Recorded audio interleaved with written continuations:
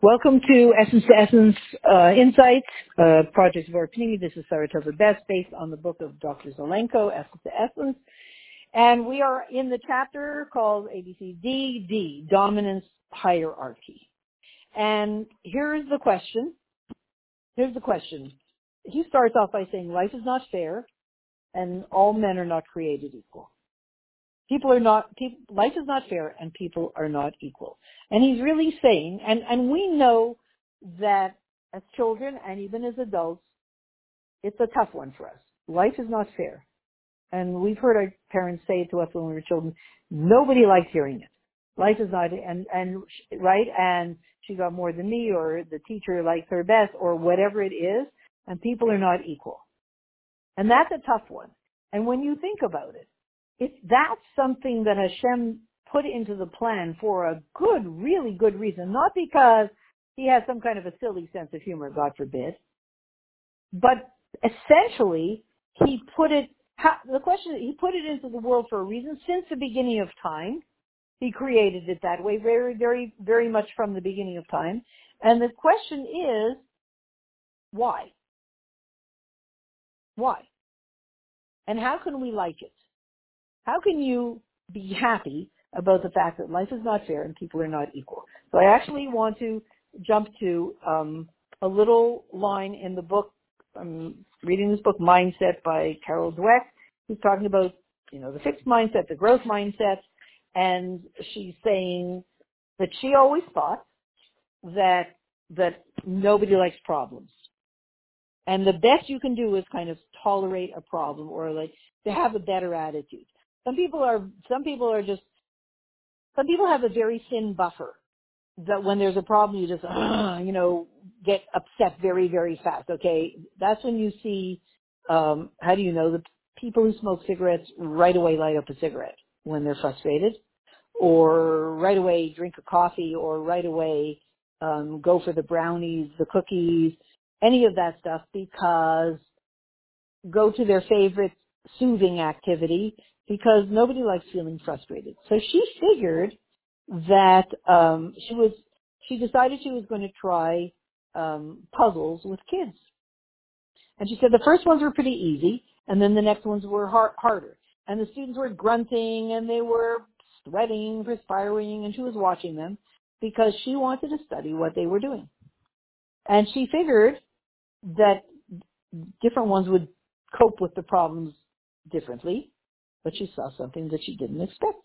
She said there was this 10-year-old boy, pulled up his chair, rubbed his hands together, smacked his lips and said, I love a challenge. And then another boy who did something similar, and she thought, what's wrong with them? I thought that some people are just a little more mature about problems, about challenges, things that they can't solve. In other words, they're sitting at a table, and they have a puzzle to figure out and to solve, and they can't figure it out. So the one with the short whatever, we're like, it's a stupid puzzle. I hate this stupid puzzle. And they'll throw the puzzle against the wall. That's at one extreme. And then they get punished and they get sent out of class and all that. And then there's the one, and we do it as adults too.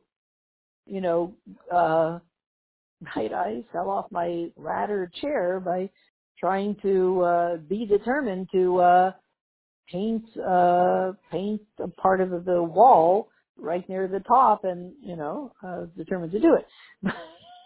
But I don't stand on those chairs anymore. So you're thinking, what do you do when you face this frustration of like, it's not going. It's not going. And she started studying these children and seeing that there were different mindsets. There's what she calls a growth mindset and a fixed mindset. The fixed mindset is like, has to be a certain way. And when the challenge gets too hard, you just, And then there's the growth mindset that's excited about the process. The fixed mindset wants all the ducks to line up. And the growth mindset is excited about the challenge, about things not being lined up. See the difference? Is excited about things not being lined up. So here Dr. Zelenko is saying that ever since the beginning of time, Hashem made it that way. He right away with, the sin of the tree of knowledge, Seit Eitz Hadas, he created it that things were, for the first few hours of creation, basically, or for that first week and the first few hours that man was created, things were sort of lined up, and then boom, everything fell apart. And now there's no good without bad and no bad without good, and things are just, it's life is good, then it's not good anymore, then it's good, then it's not. You feel Hashem's presence, then you feel he's left, then you feel he's there, then you feel he's left. Revelation, concealment, revelation, concealment. And Hashem did this on purpose. He gave us, so to speak, these challenges. He did this on purpose. Excuse me. I'm sorry. Why? That somehow is the mechanism through which we get to purify and fix the world. He made the world a broken world. It says, Nor alil al bnei Adam. He, we have a little noise in the background here. He made the world broken on purpose. It says, Nor alil al bnei Adam. He pushed Adam Harishon to make a mistake, so to speak. Adam and Chava to make a mistake, so to speak. To eat from the Eitz Hadas, to eat from the tree of knowledge, and to create bring the opposite of life into the world forever. Rather, I shouldn't say forever, until Yemais Mashiach. That he introduced finitude, the opposite of life, by doing this, by eating from the tree of knowledge. He internalized not just the understanding of the difference between good and bad, the confusion of good and bad. That's what they ate. That's what they internalized. That's what they swallowed. The confusion. So that they put the world into a state of constant confusion. Okay. I noticed some of that confusion. I can't say I don't notice it. I challenge anybody to raise their hand and say confusion. I don't see any confusion. The confusion of good and bad. That's what we live with. And so Hashem really, he took his infinite light and he contracted it all and made a world. And he said, in this world, I'm going to be revealed, concealed, and somehow through all of that, we're going to bring the world to perfection. It's a big task.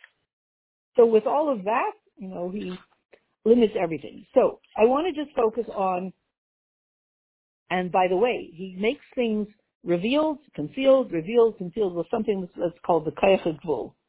The finite light that animates the world is called Ar HaGvul, this light through which Hashem contracts himself and he makes a world with this light, this finite light. It's then divided into things like there's a chair, there's a tree, there's a sidewalk, there's a car, there's a fence. That comes into being. A chair doesn't suddenly become a tree, and a tree doesn't suddenly become a chair because of what's called Kayach HaGvul. Everything is created distinct. And that's for the purpose of us working in this world where everything's exact. It's a chair and it's going to stay a chair. It's not suddenly going to turn into a sandwich. It's going to stay a chair. So here's the question that we want to actually end on with this. That when Hashem contracts the world, he contracts his light and he decides to make a world. He starts off with a bunch of worlds. He starts off with a world, so to speak, what's called, Dr. Zelenko says, a quasi-world called Adam Kadmon, and the next quasi-world is called Akudim. Okay, etc. And here's a very interesting thing. And in this world, this quasi-world called Akudim, there are 10 lights in one vessel. Now, let's just talk about, and pull this all together with the idea of lights and vessels. Okay. When you have an amazing, deep, rich red wine, and you have a very porous, beautiful, expensive white tablecloth, and you start to pour the wine, and somebody forgets, they move their hand too quickly, and the cup, the becher, is not underneath the wine that's being poured. What happens? What do you mean what happens? Disaster. You can never, the dry cleaning won't even work for this tablecloth. That's it. They throw it out. Or they have to spend $25 on some specialty dry cleaner. Whatever it is. This is a kind of fabric of tablecloth that you can't wash it, you can't launder it, you can't anything. You just ruined the tablecloth. Or maybe, let's take a better example. You put the Shabbos candles on, on the table on this beautiful white tablecloth, but you didn't put cups under kind of the dripping wax and the dripping oil, so it drips all over and it ruins the tablecloth. There we go. We have many examples of that. Too much of that stuff coming down from above, too much of the wax or the light, too much of the wine, and there's no vessel. And it creates a disaster. So, what are we saying about all of this? Today we live in a world where there is so much light. It's expanding faster than we can imagine. And it's overwhelming. And maybe if you're 25 years old, you're excited about all of it, although I think if you're 25 years old, you're excited about the technology, but you're not so excited about the spiritual light that's expanding at the speed of light. I think if you're older, you're more excited about the spiritual light that's expanding at the speed of light, but not the technology, because it's more than you can handle. We had an electrician a couple of years ago. He was in his mid-20s, and he said, I can't even keep up with technology anymore. And I thought, he's an electrician, and he's 25 years old, and he's smart, and he can't keep up. I feel much better about myself. So here's the question. This idea that life is not fair, and it's not equal, and the opportunity, there's some are more luminous, and some are much darker situations that we confront. And all of this was created by Hashem to give us the opportunities to work in this world and fix it. So here's the life skill that we're going to get out of this. And I'm going to read these words. The Arizal says, remember we said, in the world of Akudim, there are 10 lights in one vessel. Imagine that. 10 lights all in one vessel. It says, I think, in Devarim that, and maybe about Tisha B'Av, I think, 10 women will bake their bread in one oven. 10 lights in one vessel. In fact, you are an example of 10 lights in one vessel. You have 10 aspects of your personality, the 10 Eser Kaichos HaNefesh, the 10 spheres that come from the 10 spheres, etc., etc. You have 10 soul powers, and they're all concentrated in one little you. All those 10 soul powers that you have, that come from Hashem, the divine 10 soul powers. Yours are called 10 Eser Kaichos HaNefesh, and they come from the Eser spheres. What Hashem's soul powers are called spheres. Ours are called Kaichos HaNefesh. And they're all concentrated in one little person, and that's called you. So we can relate to this world called Akudim. 10 lights in one vessel. That's me. That's you. 10 lights in one vessel. That's a lot of light for one vessel. So that means we're going into Yemaisa Mashiach. I'm already overwhelmed just reading these words. Oh my goodness, I have to go to sleep. I have to take a rest after this. I don't smoke cigarettes. I don't know. I'll eat chocolate. It's too much. 10 lights in one vessel. That's me. No wonder life is so challenging. So the Arizal says a very interesting thing. When you have an imbalance of light and not enough vessels, like in the world of Taihu, a lot of light, but not enough vessels. Do we see that in the world today? Yes, we do. The light that we see is, wow, all the miracles, and there are a lot. You have to keep your eyes open and you're going to see them. The darkness that we see is also very concentrated light. Like, oh no, there's a war in the Ukraine. That's actually light concentrated and contracted into what looks like darkness. But there's a lot of light coming through that. And even all the obvious miracles of how people were not harmed physically and people were safe and it was uncomfortable. Many, many, many miracles, and way more than we even know the story behind everything. Socially, politically, spiritually, etc. So what we're saying is there's a lot of light. The light of Mashiach is coming down into the world fast and proliferating and expanding in the most unbelievable way. How do you know? Just look at technology. You can't, I just pray for the welfare of my phone. It's so ridiculous because soon as if I give away my iPhone 8, if I don't, they're going to give me some iPhone 24 or whatever it is, I am not going to know how to use it, right? We know that they're just, you know, they're just going to make it that I won't know how to use my phone. I don't want to get to the point where if I don't know how to open the door of my car and I don't know how to start the car and I don't know how to drive and I don't know how to fill it with gasoline, like I don't, but in a way that feels like where we're headed. So much stuff's coming down. And all of that technology and proliferation is a result of the light of Mashiach just expanding and blossoming at lightning speed and coming down into the world at lightning speed. How fast can I make vessels? How fast? So I'm going to give this very visible example and then sum it up. So imagine that we work in an office. Let's say we work in corporate America, and there's this big water cooler.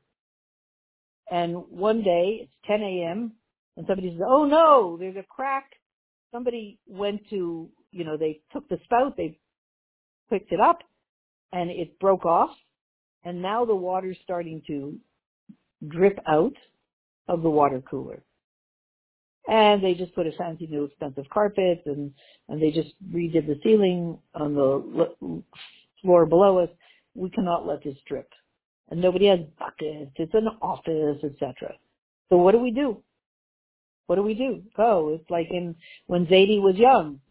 There was a fire in Morris K. Blister's pencil factory. And what happened? Sydney's Bionic Seltzer truck or whatever it is took all the bottles of seltzer and they put out the fire. Right? So I'm saying, going back to corporate America, what do we have? There we have a situation where the water cooler broke and the water is starting to pour out, trickle out. What do? We need vessels. We have a lot of water coming out. We need vessels fast. There's so much water. Quick. What should we do? Get cups. But then we run out of cups. It's just dripping out slowly, but we're going to run out of cups. And we can't go out to buy them. So you know what you could do, and here's the principle. Well, okay, let me tell you what you can do, and I'll tell you the principle. You take a cup, you pour a bunch of water in, let the water go in, put the cup, there are a lot of freezers in this place. Put the cup in the freezer, and now, with a certain shape, and now the water will freeze, and the water will become a cup in itself. Now you take a bunch of these, and you just stick some foil in the middle. The water freezes, or you put it into a bowl or something like that that's shaped in a certain way, and the water it freezes and it freezes into a cup. Now you have more cups. Where did you get the cups? From the water itself. The water was the problem. And the water ended up making itself into cups. And then you can't use those cups for tea, but you can use it to eat ice cream out of. So it's a very interesting concept. Here we're going to pose together with this. The Arizal says, the formation of this one primordial vessel comes from the light itself. The light itself creates the vessel. From the thickening of the light, the vessel is formed. Who says that? Oh, in Ayin Base. B'Shashek Dimu, right. I guess the Rebbe Rashab says that in Ayin Base. From the thickening of the light, the vessel is formed. This thickening of light is induced by God using his power of limitation, Kaichut, which has been dormant, and the light is thickened or congealed into a newly formed vessel, right? And then all the worlds come from that. So, what is the life skill we're getting out of this? We really most of us feel kind of overwhelmed by, we're going to call it light. We tend to call them problems or stuff, overwhelm. I find overwhelm to be a familiar emotion. We're overwhelmed. There's a lot of stuff going on. Even for the person with the simplest lifestyle, there's a lot of stuff to deal with. That stuff is an expression of the light. Some of it is concealed light, and some of it is revealed light. Maybe you're making a bar mitzvah and a wedding and a sheva brachas and a Shabbos kala and so that's a lot of brachas, but it's a lot to deal with. And you just got the job as the principal of the high school, etc., etc. This is all nice stuff. It's all light. It's all revealed light. But it's a lot to deal with, a lot to deal with. So we feel like, and I don't have enough kayach for all this stuff. What am I going to do? So says the Arizal, don't worry. All that stuff, the light, you're going to get vessels from the light. From the problems, the solution is going to be created from the problem. The solution will be created from the problem. It requires that we say, Hashem, you can't fool me. The Arizal said that the vessel comes from thickening of the light, from congealing the light. The solution comes from the problem. I know it, Hashem. In the midst of this problem, you're going to produce an out-of-the-box solution. I know you're doing that. What me worry? I learned the Arizal. And that's the life skill. And therefore, we can say, going back to what he wrote at the beginning, life is not fair and we are not all equal. Life is not fair because the process of revealed, concealed, it's easy, it's hard, it's easy, it's hard, it's easy, it's hard. It's not fun, but it enables us if we step up. Like we said in the other chapter, Cain didn't step up to becoming a bigger man. He shrank down and became a small man. If we step up to becoming a bigger man or a bigger woman, a bigger person, a godly person, say, Hashem, we're working on this together. Problems, you're going to make the solution from the problem. I'm here for the ride. Let's go. And we start trying to work on that frequency. We step up to becoming a bigger person. We're going to start to see the miracles of the Geula. And from there, may it be, of Velva Wolf, Zev, then Aaron, and we should find ourselves in the Geula Mitzvah Shlema. No more problems, only solutions, only revelation, no more concealment immediately now.